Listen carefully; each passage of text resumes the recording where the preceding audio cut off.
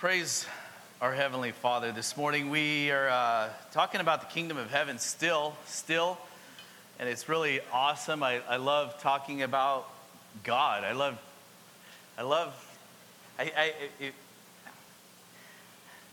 have notes and I have scripture, and I asked the Holy Spirit to what we're going to do this morning and how we're going to do this. And you guys know the drill. I try to listen to the Holy Spirit. What's he saying first? And I'm going to get some things out that I think the Holy Spirit wants us to hear. And then I'll get to my notes. And I think the Holy Spirit wants to hear those too. I do believe that that we are in a time and in a place in our world, in our society, if you will, and that's hungry for the Lord, hungry for the gospel of the kingdom. Amen. And I think that too is a work of the Holy Spirit. That isn't something that the world comes up with. God, the Holy Spirit, is causing a hunger in all peoples, all lands, all nations across the world, around the globe. And it's interesting that that's the thing that he says that will happen during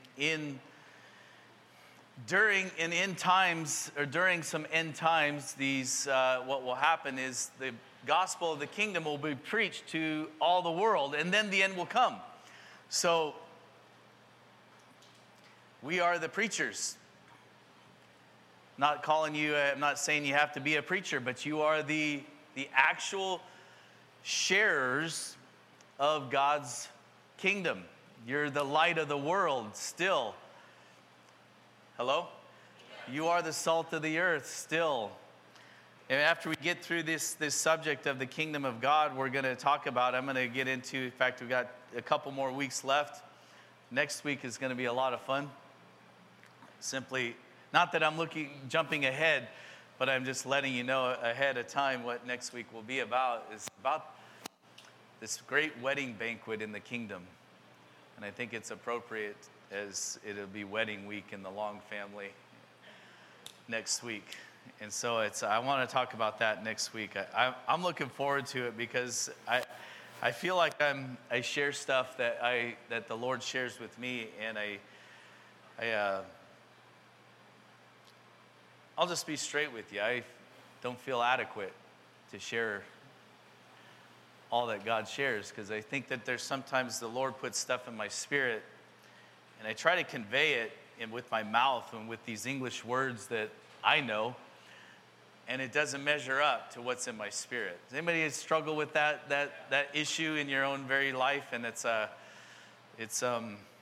think the deeper we get into God, the more we realize how limited we are in this world and in this life and with this mind and this brain and all this stuff that I got to deal with to try to translate that which God in God's Spirit shares with me. And so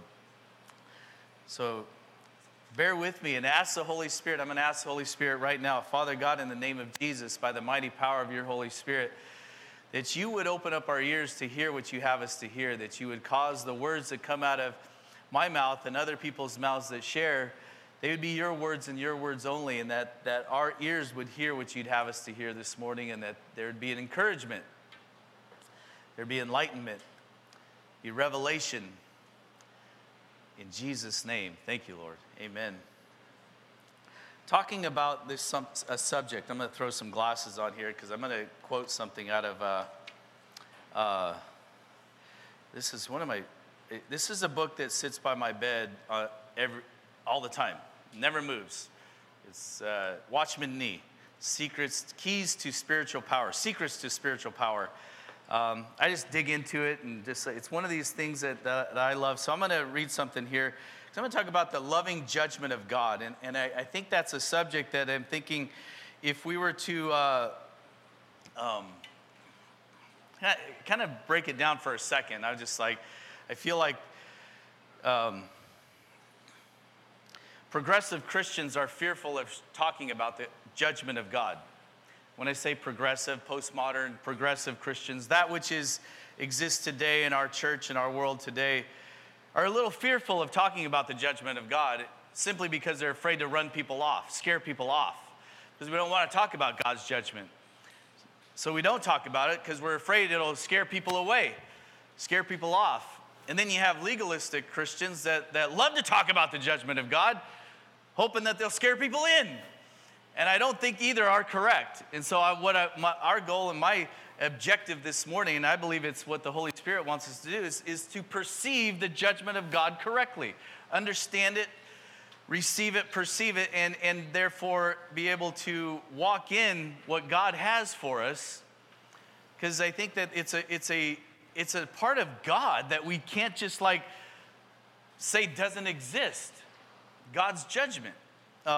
So my hope and prayer this morning, we'll talk about it in a way that I feel it'll give us revelation, help us to understand that we'll see it correctly. So I'm going to read this quote from Watchman Nee. This is awesome. Listen to this. It says, judgment is a fundamental enlightening. Once he has been struck down with judgment, you as a Christian that he's referring to, a person will immediately see with the least amount of light. Did you hear that? That's interesting. This enables one to properly discern and judge not only his own life, but also the lives of others, and to learn from them. Kind of like what Jesus said, he said, how dare you say, look at you. You look at your brother's eye and point out the speck in his, and yet you got a log coming out of yours. So this is referring to that. It's really good stuff. I don't know if I'm enjoying it. This enables one to properly discern and judge not only his own life, but also the lives of others, and to learn from them. As this occurs, spiritual advancement will undoubtedly be quite noticeable. Thus, according to the light of his judgment, one is brought to life. And then he says this. He says, in the outer court, this is talking about the presence of God as we walk into, and we aim to get into his presence. Talking about the tabernacle of God, because that's where the presence of God is a picture of God's presence. In the outer court, the light is natural. In the holy place, there is an artificial or man-made light. But in the holiest of all, there is neither natural light nor artificial light. There is only the light of the glory of God. And therefore, in the holiest of all, that one can see and see clearly and correctly according to God's light. Amen? And that's why when we talk about judgment, I think we got to get it right. I think getting it wrong will do a couple things. It will cause us to, if you remember a parable that Jesus tells about giving away talents so that people can do something with them, giving it to 3 different people.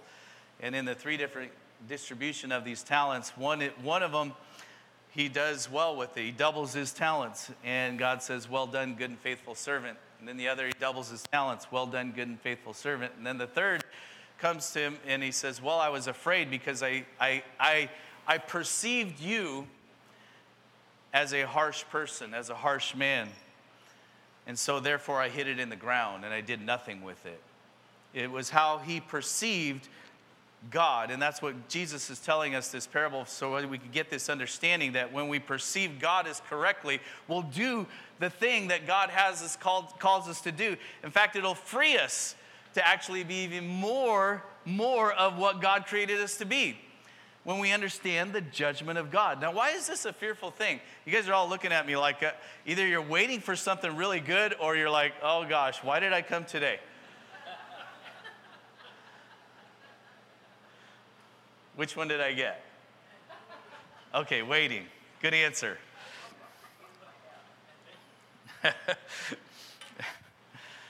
I try to understand and see and read what's going on in your heart and mind. Boy, that's a mistake, huh?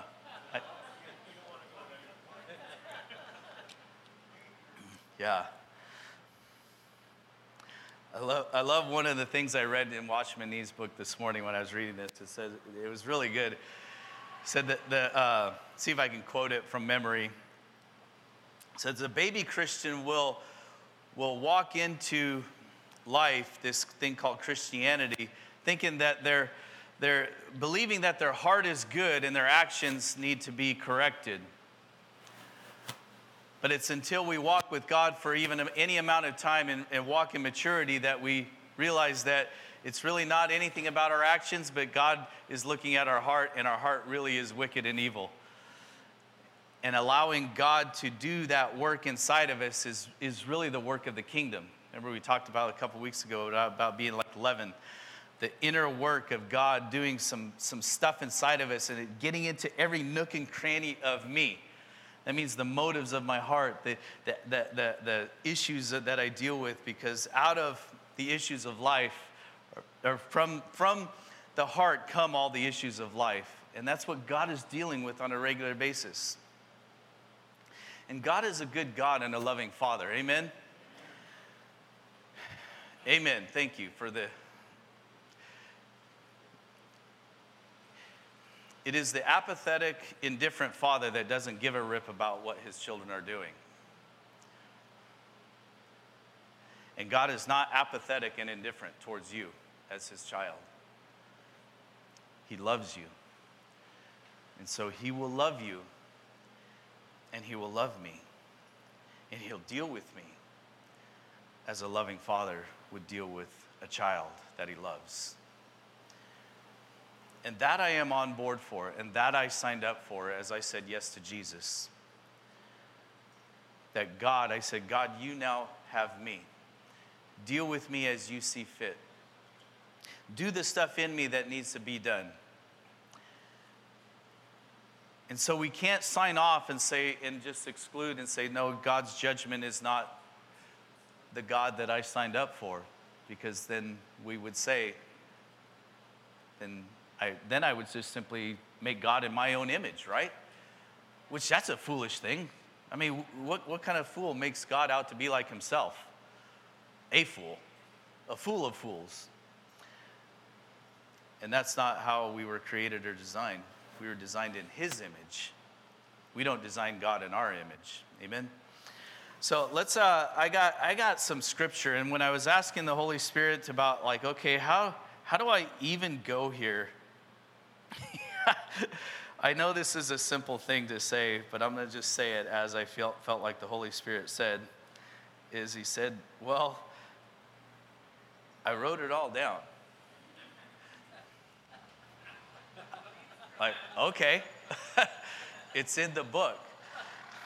I wrote it all down. What more do you want? I'm like, but I want all these like really cool illustrations and examples, and so I can like really share some really awesome stuff, you know, like. And he says, just read the word. Like, all right. So, if you need more than the word this morning, then I think you might have come on a wrong day. I don't think you came on a wrong day. I think you came on a right day. Hey, next week will be a right day too. And the week after. Amen? Amen. Amen. Amen. I like that. Matthew chapter 24. Actually, you know where I'm going to go this morning first before I get into that? Because I think it's appropriate to read it in context of where Jesus was. I'm going to go to Matthew chapter 7, starting in verse 21. I think it's and then we'll talk about Matthew 24, and then another couple passages of Matthew 14 and Hebrews 12. Like I said, it's in the book. Matthew chapter 7, starting in verse 21, it says, and this is Jesus at the end of this awesome sermon, the Sermon of Sermons. It says, not everyone who says to me, Lord, Lord, will enter the kingdom of heaven, but the one who does the will of my Father who is in heaven.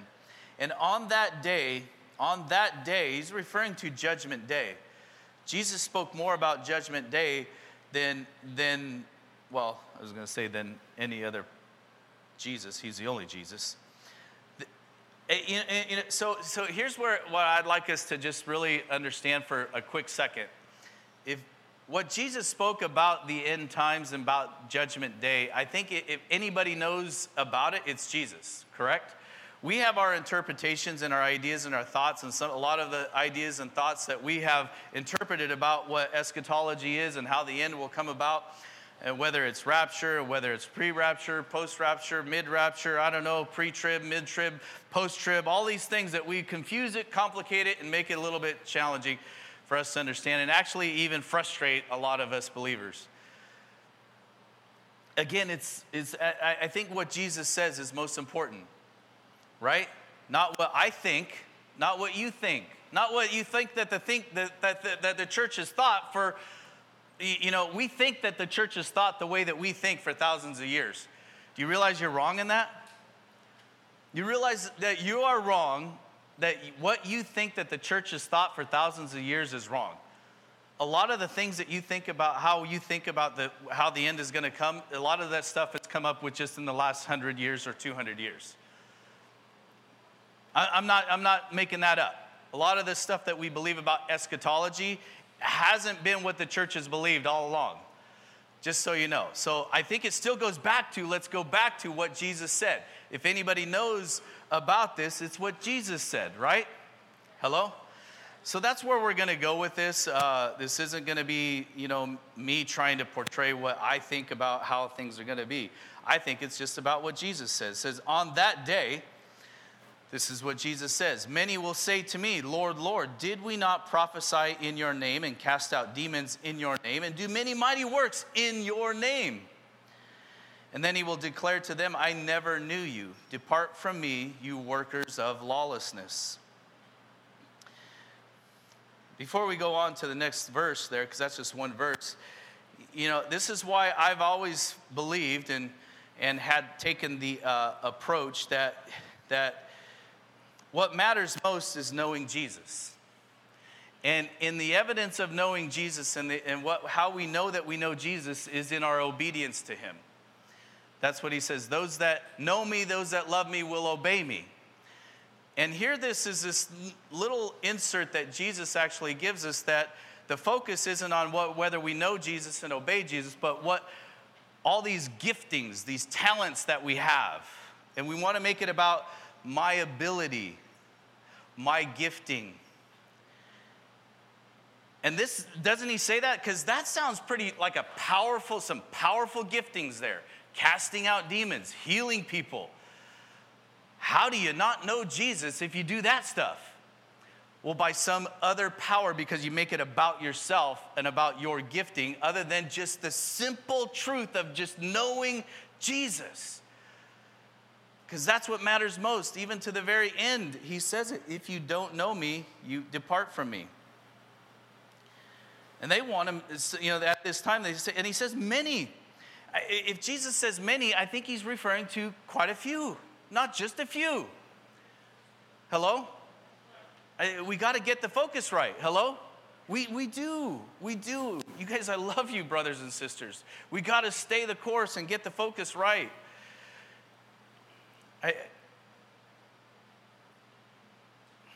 It's a passion that I want to see all of us with him.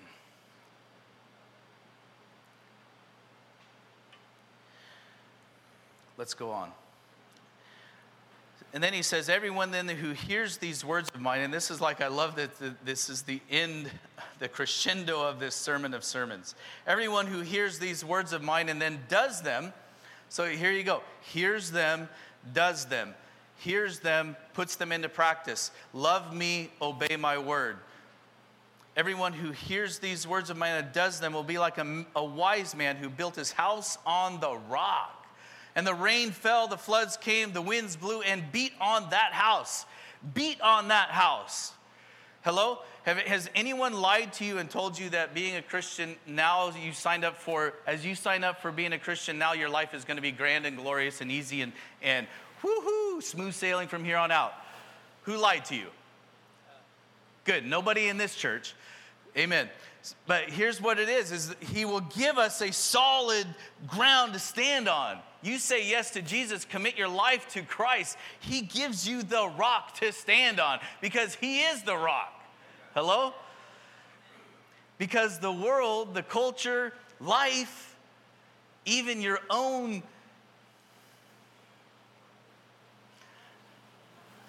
I was going to say a bunch of stuff, stupid, idiotic decisions that you make and things that you do. will shake you up. It will beat on you. Beat on you. And it's just what Jesus said. Anybody in here, like, you don't always like the stuff that Jesus said? This is one of those things, one of those places. But we will stand. It did not fall because it had been founded, it had been planted, it had been grounded, built on the rock. Hallelujah. So, yes. I want to say I wrote here in my Bible, August 2nd, 98, before Satan does verses from Solomon. Amen. Very cool. Very cool. So let me just quiz you. This is an open book quiz. Totally just like, and I already gave you the answers. What is the actual building on the rock? What is that? Oh, see, good job. Thank you. You just heard it, and now you put it, it's actually hearing and doing what he says to do. Hello? Hearing and actually putting it into practice, doing what he says to do. Isn't that awesome? That's really cool. You know, it could be said that obedience is simple action. Obedience is dealing with your actions, like actually doing the stuff that God says to do. Obeying the Lord where God says to obey. Where God says to give, you actually give. You don't think about it. You don't pray about it. No, I'm serious. Did I just say that? Yeah. Just obey. Well, let me pray about how much I should give that homeless guy that needs you know what? If I do that, they're just going to go buy a beer with it. Come on. Obey the Lord. When he says to help somebody, help somebody. When he says to do it, do it. When he says to pray for somebody, pray for somebody. Don't pray about whether or not I should pray about it. Just do it. You guys understand where I think that there's and you think God, the Holy Spirit, gets frustrated with you? Just a little bit, and with me. Oh, let me think about that one. Let me pray about that one. No, please don't take that wrongly. When God says to obey, obey him. And if you need to know why, ask why, 5 years from now. That's okay.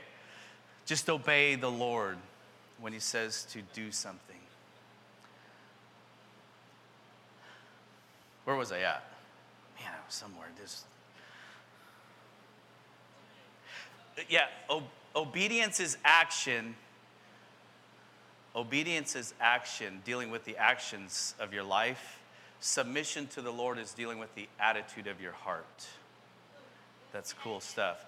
Obedience is dealing with the actions of your life. Submission to the Lord is dealing with the attitude of your heart. God loves you and won't leave you where you're at if you're not where you're supposed to be. I'll say that again. God loves you and won't leave you where you're at if you're not where you're supposed to be, because he's a good father. And he's not indifferent and he's not apathetic. He's involved. I'm sorry, Dave, you were going to say something and I just kept going. In John chapter 4, there's a wedding. They run out of wine. Yes. And Jesus' mother was there. Yes. To the servants, whatever he tells you, Do it. That's a pretty cool scene. My mind goes to The Chosen because the scene, they play that one out really well if you haven't seen it yet. Yes. Oh, question, thought, comment? Yes. Oh. Yeah. Oh, okay. Leslie was saying that verse was given to her about the salt mine back in the 90s, 92? 8. About building on the rock, being obedient. And David was sharing about the wedding, the wedding in Cana where Jesus' mother told all the workers to just simply do what Jesus says to do. And the stuff that Jesus said to do was really crazy, was kind of wild. Like pour water into these jars and then serve them to the servants as though it's the fine wine. I mean, that would have just been like, what, Jesus, I think you lost your mind. And she encouraged the workers, the servants, just simply do what he says. So let's move on. I don't know how far we'll get this morning. Let's go for it though. Even if I gotta cut some stuff out, that's okay.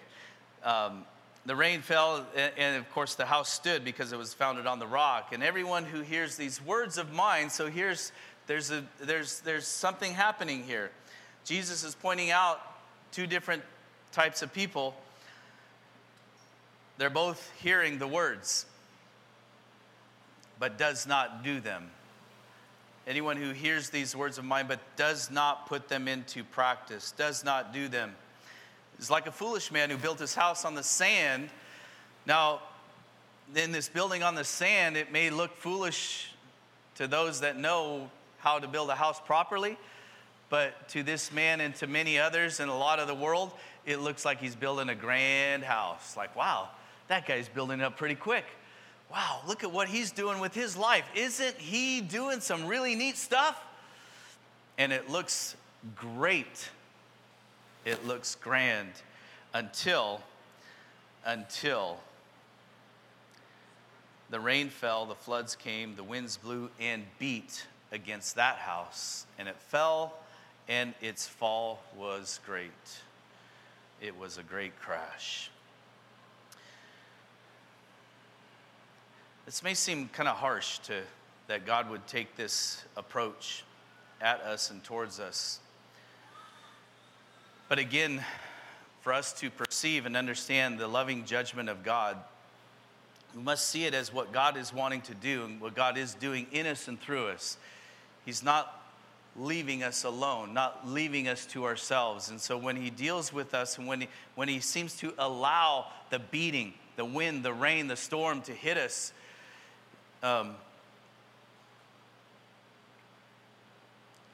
it seems as though God's not there, and it may seem as though God doesn't care.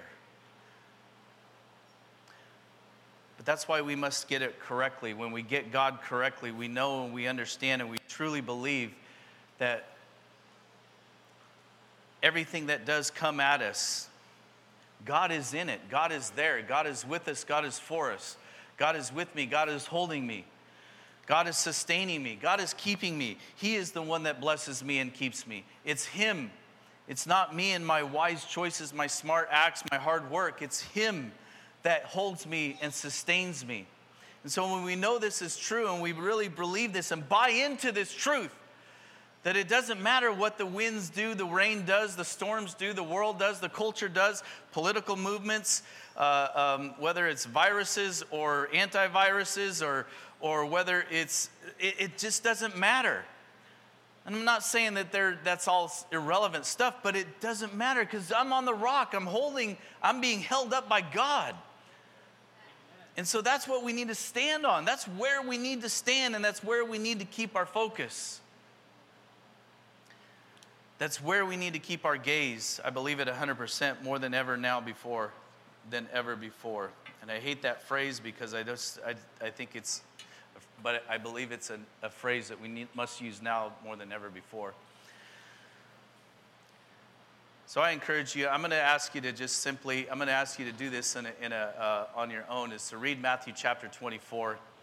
It's a fantastic chapter, and it's talking about the end times and something in there that I'd like to highlight if you can for a second. And I'm just going to no, never mind, because if I do that, it'll take me somewhere else. And it's a a hole I don't know if I'll be able to get out of. So let's read it on your own time. If you have questions and thoughts.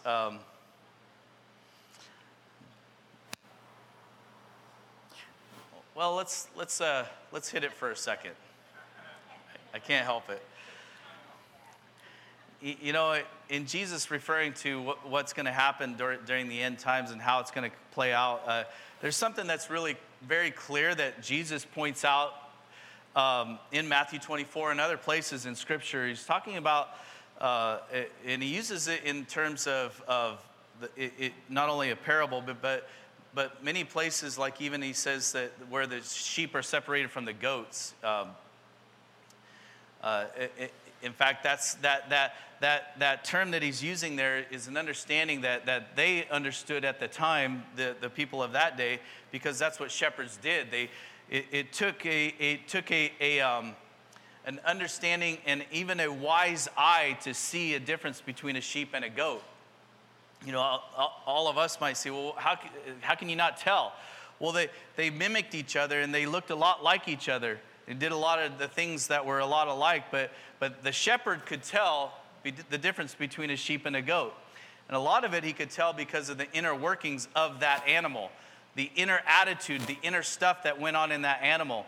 And here's what Jesus points out that it's going to happen during the end times. And this is something I want us to share. I want us to be clear about this, is that when a person dies, you do not become an angel. You knew that, right? No, because what God has created and designed the angels to do, and this is in Hebrews chapter 1, the book of Hebrews is written for us to understand that Jesus is greater than. And it starts right off the bat talking about Jesus is greater than the angels, greater than the prophets, greater than any blood sacrifice that any priest could make, because Jesus' blood actually cleanses and sets us free from our sin.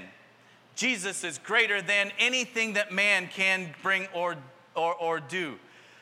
And even greater than the angels, which is pretty fantastic. And I'm super glad that he said that, because this was an issue, and I think it still is an issue, that the angelic worship is still kind of intriguing.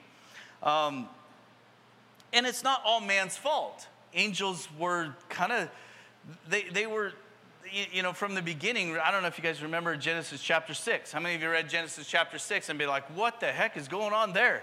This is some gnarly stuff.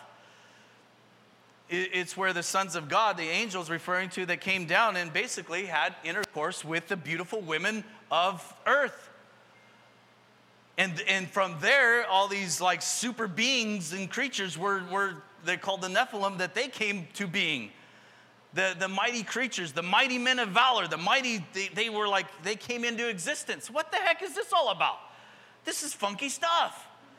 This is like sci-fi, and this is actually recorded in the Bible, Genesis chapter 6. And that is what spurs God to say, no more. Not in my house, right? He says no. So what that does is it brings about the destruction, the flood. So I'm going to wipe them off the planet, because that's not what I designed. So the angels, you know, they kind of wreaked havoc. So there's been this, and if you remember Sodom and Gomorrah, remember when the angels came and they visited Lot, they were those men of the people of that city. They wanted those angels. Do you know why they wanted those angels? Because they knew if we could get them. No, I'm serious. This is the sickness of the people. We could get them to sleep with our women. We will have some beasts, the giants. We will have something. I'm serious. That's how sick people were in worshiping angels. So Jesus coming on the scene, this isn't something that's like new. Now we have a lot of weird stuff too in our day, right? I mean, so Jesus is saying Jesus is greater than the angels. Well, angels, here's what's awesome about what angels are going to be doing during the end times, during this judgment day. We know from Scripture that you have angels assigned to you. Do you know this? I'm just trying to be really clear about it, okay? I'm not trying to be weird about it. I believe that your angels know that you know Jesus or not. Because in Hebrews chapter 1, he says, angels were sent. They are ministering spirits sent to serve, commissioned to serve those who are to inherit salvation. They're about bringing you to Jesus. Now, we know that the Holy Spirit is the one that does the inner work, but the angels are the ones that are doing this outer work. Now, I believe that 100% that this door that was, or this opening, is now like limited to what God says and allows angels to come through, yea or nay. We have also accounts that people have entertained angels. People have entertained angels. We personally, our family, know for a fact that an angel has actually saved one of my sons, saved his life. I didn't bring it on, but that angel knew. It was Devin, and at one point we were at a river, and all of a sudden, I'm not joking, this man walks up with Devin in his arms. He says, "Here, your son was under the water for about a minute or two, and I saw him from across the river, and I swam over and got him, and here you go. He's okay now." And we were just like, what? And we said, "Oh, Devin, are you okay?" And we looked up, and he was gone. Just like that, gone.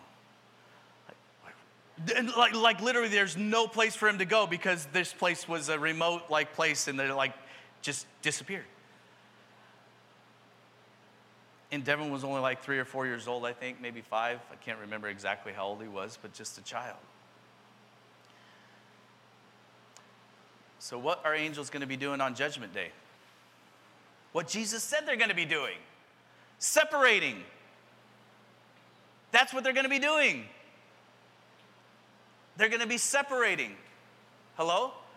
That's what they're going to be doing. Whether or not you know Jesus.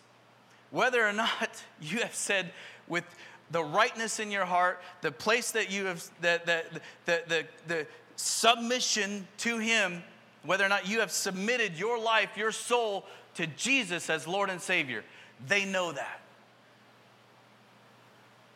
And I know you know, and I know, and we're all on this page. I want to be the one on the right. That my angels say, "Here you go."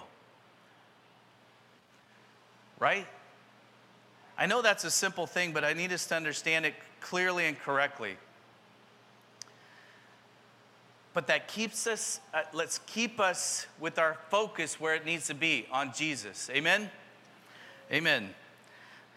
That stuff isn't something that I make up. It's in Scripture. In fact, that's part of the plan is we actually going to. And listen, angels are created beings. They're not omnipresent. In other words, they're not everywhere. Your angel isn't there everywhere. I know I don't pray to angels, but I pray to God to keep my angels alert, awake, maybe even send another extra, 1 or 2. I think that's okay. I do it all the time. Especially when one of my kids is driving down I-5 from LA to here to LA. God, would you put an angel at every tire? Just get him down there and get him back safely. I think there's a place in Scripture that he talks about us actually judging the angels. We're actually going to hold them accountable for what kind of job they did with our lives. This is crazy stuff, but it's real. It's right, and it's what Jesus said. So I'm going to get back to what I think we need to get back to, which is really cool. Is something that happened in the Bible, and it's an incident right after, it's in Matthew chapter 14, and it's an incident that takes place. Jesus finds out that his cousin John's head was lobbed off. Lost his cousin, John the Baptizer. And then they try to get away, and as they try to get away, the crowds follow, and as the crowds follow, they stick with them and stay with them, and so Jesus has compassion on them, and they're all hungry, so he feeds them with 5 loaves and 2 fish. So he's doing this all happens within the day. And so he tells his disciples, he says, now get in this boat, go across to the other side, and I'll meet you over there. This is late. It was already dark. And so he says, go across and I'll meet you over there. So in Matthew chapter 14, verse 22, we'll start. Immediately he made the disciples get into the boat and go before him to the other side. And while he dismissed the crowds, listen, I want you to hear this real quick. Immediately when he got into the boat, he said, and when he dismissed the crowds, and after he dismissed the crowds, he went up on the mountain by himself to pray.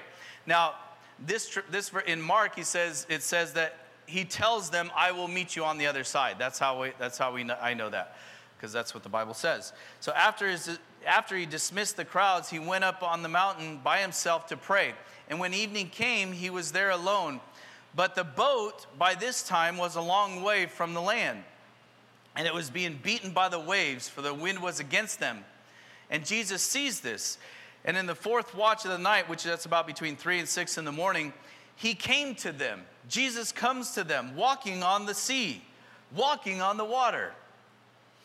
But when the disciples saw him walking on the sea, they were terrified. They were terrified and said, it is a ghost.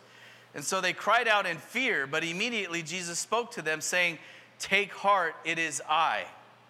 Do not be afraid. And Peter answered him, said, this is Peter. This is really hilarious. Lord, if it is you, tell me to come on the water with you. I don't know what he was thinking, other than it's like, what is, what if it wasn't Jesus? I mean, would this ghost say, oh yeah, come on out. Ha ha, sucker. No, Jesus knew that it was him. Jesus knew that it was him. No, I'm sorry. Peter knew that it was Jesus. And so he was really, this is Peter, just like, I want to do what you're doing. I want to be a part of what you're doing. So Peter got out of the boat. Well, actually he said, come. So Peter got out of the boat and walked on the water and came to Jesus. I love that. I just love that. I don't know why this is, and believe me, I'm actually surprised, maybe not, but surprised that there isn't an entire denomination called the Water Walkers or something like this. You know, that let's build a whole entire church and denomination called the Water Walkers, and let's put it to the test. Wouldn't that be? Hey, let's go we're going out to the lake today, guys. We're doing some water walking, and we're going to practice. I don't know how that would work out. Maybe they tried. It probably was attempted, and it didn't work, so it didn't take. People, including we, are not too bright. So Peter got out of the boat and he walked on the water and came to Jesus. But when he saw the wind, he was afraid. And beginning to sink, he cried out, Lord, save me. And Jesus immediately reached out his hand and took hold of him. And then saying to him, oh, you of little faith, why did you doubt? And then they got into the boat, and the wind ceased. And those in the boat worshiped him, saying, truly you are the Son of God. Now there's two things that will keep our eyes off Jesus that he refers to here. Very simple. Fear and unbelief. Fear and unbelief. And why am I talking about this morning in regards to the kingdom of heaven? And simply this is because we are right smack in the middle, placed in a torrential storm. Some of us are in a storm that is very personal. Whether it's financial, whether it's relational, whether it's we lost our husband. This is a storm that we're in. And fear and unbelief are always crouching at our door, trying to get our eyes off Jesus, because it's so simple when it's this simplicity of simply keeping our eyes on Jesus will keep us above all of the stuff that's going on in this world. Even the stuff in my own personal life that seems to be like, I don't know if I can get through this. I don't know if I'll make it through this day. I don't know if this is going to be able to, if I'll be able to say at the end of the day, it is well and it is okay.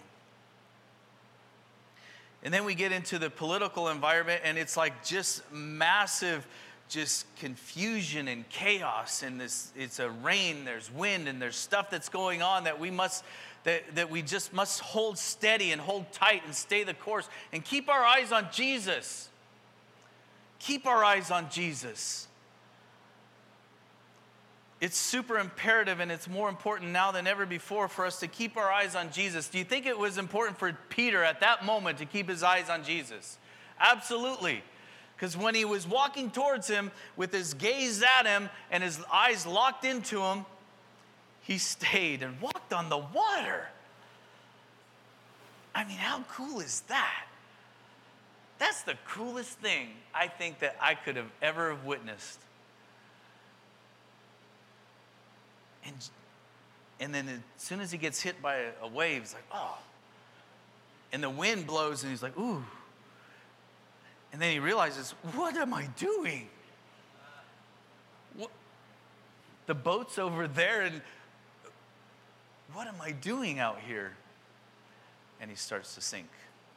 So much so that he's actually, now this is Peter, who's a fisherman. I think Peter knew how to swim. He didn't even bother to resort to his ability to swim, because the fear and unbelief started to sink in, so much so that it started to grip him and pull him down. And that's what I feel like sometimes we're in this stuff and we feel like we're just getting pulled down. And yes, isn't it so good, and God is so gracious and merciful that we just simply need to call out, help me, help me. Help me. Help my unbelief. Lord, I'm afraid of what's going to happen tomorrow. I'm afraid of what world my grandchildren are going to grow up into. Help me. And he's so merciful, and he's so kind, and he's so good to just reach down and say, come on up. But he doesn't say, come on up, and say, it's okay. He said, why were you afraid? Why did you doubt? Is it not me? Am I not God? I don't know if we realize this, but God is really good at being God.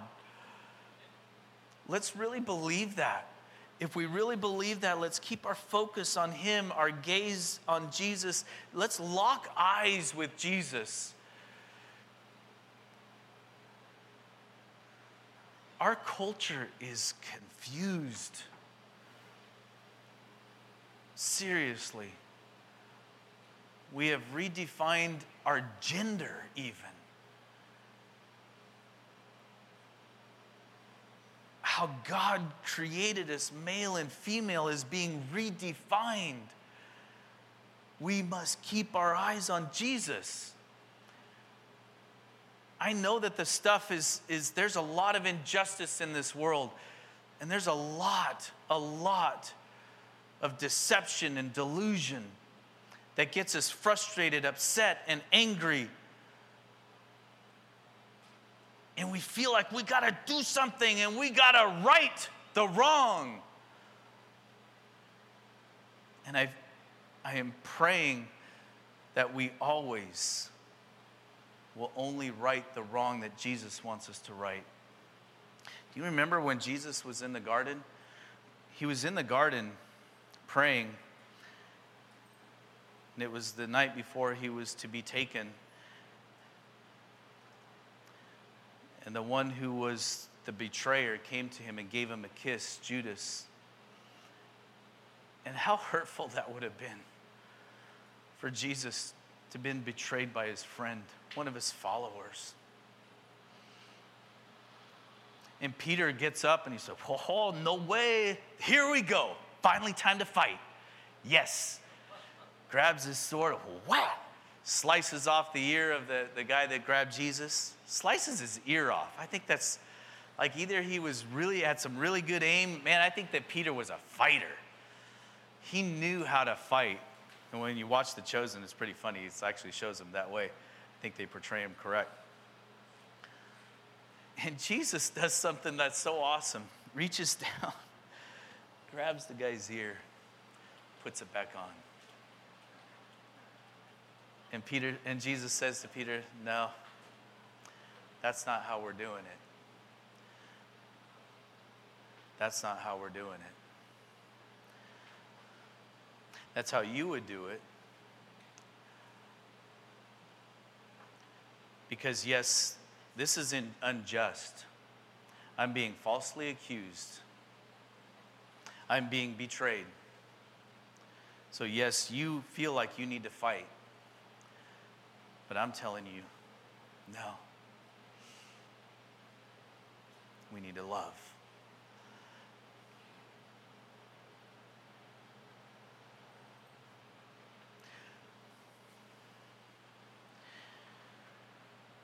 And that's the kingdom way. I'm going to finish off and I'm going to read this Hebrews chapter 12. I think it's so awesome. I don't know. Did I actually read that? No, I didn't. Hebrews chapter 12, there's only a few verses. It says this, I can think of it because it speaks it so clearly and so, like you said, it's in the book. This is all in the book.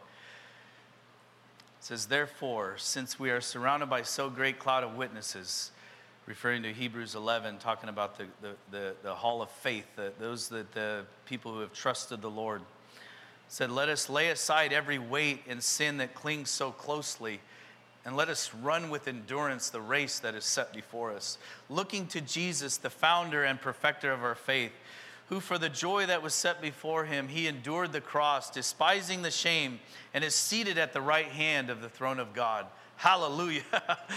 Consider him who endured from sinners such hostility against himself, so that you may not grow weary or faint-hearted. In your struggle against sin, you have not yet resisted to the point of shedding blood, your own blood, and you have forgotten that exhortation that addresses you as sons. My son, do not regard lightly the discipline of the Lord, nor be weary when reproved by him. For the Lord disciplines the one that he loves, and he chastises every son whom he receives. It is for discipline that you have to endure. God is treating you as sons. For what son is there whom his father does not discipline? If you are left without discipline, in which all have participated, then you are illegitimate children and not sons. And besides this, we have had earthly fathers who disciplined us, and we respected them. Shall we not much more be subject to the Father of our spirits and live? For they disciplined us for a short time as it seemed best to them, but he disciplines us for our good. And see how this is referring to the judgment of God. I want you to see this. That we may share in his holiness. At the moment, all discipline seems painful rather than pleasant. Hello, that's a duh. But later it yields the peaceful fruit of righteousness to those who have been trained by it. Therefore, lift your drooping hands and strengthen the weak knees and make straight paths for your feet, so that what is lame may not be put out of joint, but rather healed. Strive for peace with everyone, and for the holiness,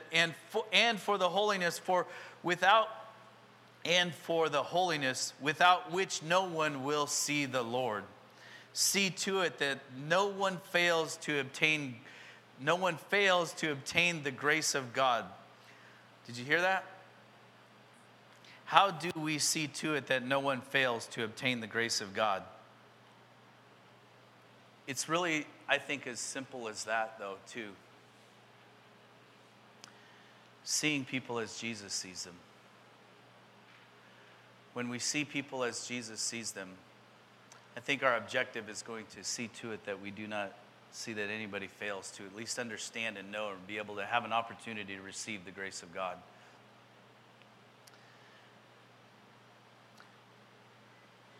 one of the things that I think that stops us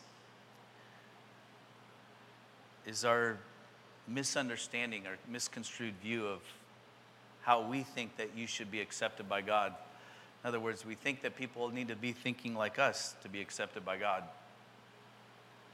And that's actually, I think, a fault of the church, fault of us as believers, when we start saying, well, this is how you need to think, this is how you need to be. You need to be this by, and you need to sign up for this political party, and you can't do this, you can't do that, and you have to be like this and be like that. God's saying, well, where's my grace in all of that? Where's my grace in all of that? Well, that person can't come. They're homosexual. Like they gotta give that up before they get right with God. It's like, really? So you mean you got to go take a bath, then take a shower so that you can take a bath? I mean, how many of you come to church right? Just right. None of us are right. We're still coming to try to make an attempt to get right? Hello? Well, at least me, I know I am. And like I said it before earlier, it's like as baby Christians, we think that, it's my actions that God's looking at, and my heart is good. My heart is right. And the more I realize I am immature and the wiser I get in the Lord, the more I realize my heart is bad. And it needs some cleansing. It needs some washing, right? Hello? Anyway, let's go. See to it that no one fails to obtain the grace of God, that no root of bitterness springs up and causes trouble, and by it many become defiled. See to it that no one is sexually immoral or unholy like Esau, who sold his birthright for a single meal. For you know that afterward, when he desired to inherit the blessing, he was rejected, for he found no chance to repent, though he sought it with tears. For you have not come to what may be touched, a blazing fire and darkness and gloom and a tempest and a sound of a trumpet and the sound of a trumpet and a voice whose words made the hearers beg that no further messages be spoken to them. He's referring to Moses coming down from the mountain. For they could not endure the order that was given. If even a beast touches the mountain, it shall be stoned. Indeed, so terrifying was the sight that Moses said, I tremble with fear. But us, have come to Mount Zion. That's when we talk about I was born in Zion. It's the holy city, to the city of the living God, the heavenly Jerusalem, to the innumerable angels in festival gathering, and to the assembly of the firstborn who are enrolled in heaven, and to God, the judge of all, and to the spirits of the righteous made perfect, and to Jesus, the mediator of a new covenant, and to the sprinkled blood that speaks a better word than the blood of Abel. See that you do not refuse him who is speaking.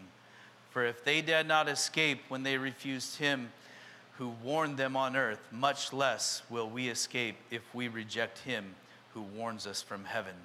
At that time his voice shook the earth, but now he has promised, yet once more I will shake not only the earth, but also the heavens. This phrase once more indicates the removal of things that are shaken. That is, things that have been made in order that the things that cannot be shaken may remain. Therefore, let us be grateful for receiving a kingdom that cannot be shaken. And thus let us offer to God acceptable worship with reverence and awe, for our God is a consuming fire. Amen. Let's pray this morning, because I feel like here's where I want us to end up with this is you can close your eyes, but before we come to this place of just like understanding what God is about. God is a loving Father, and he is good. And as a good, loving Father, he's not looking to smite us. He's not looking to judge us. He's not looking to condemn us. fact, he tells us this. He tells us this, and this is a promise, and I want us to hear this very word that's very true. He said, my eyes are looking, they're roaming, they're looking to and fro. They're looking at every place on the planet Earth, every place. And they're looking for a heart that surrenders to him, a heart that submits to him, a heart that says yes completely and fully without anything holding back to him. And he says, when I find that heart that says yes to me, I instill within that heart my spirit. And that spirit, with my spirit comes wisdom and revelation and courage. So much so that as you see people in need, you will have the courage, you will have the faith, you will have the wisdom, the revelation. When you see people that don't know me, to speak my words, to help those in need, to be my hands, to be my feet. I am looking to instill my spirit within those that say yes. And that's all that I'm about. So, Father God, we just thank you that you see us. You see us right where we're at. And we're thankful, Father God, that as you see us right where we're at,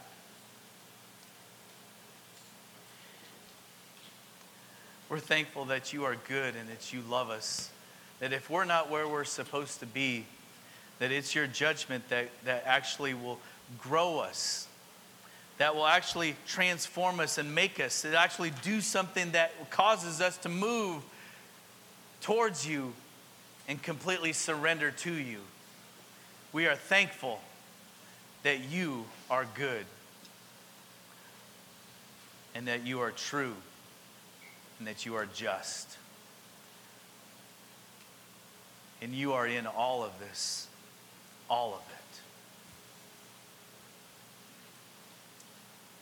And we are thankful that you have called us your own, your children.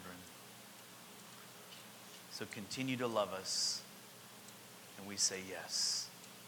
In Jesus' name, amen.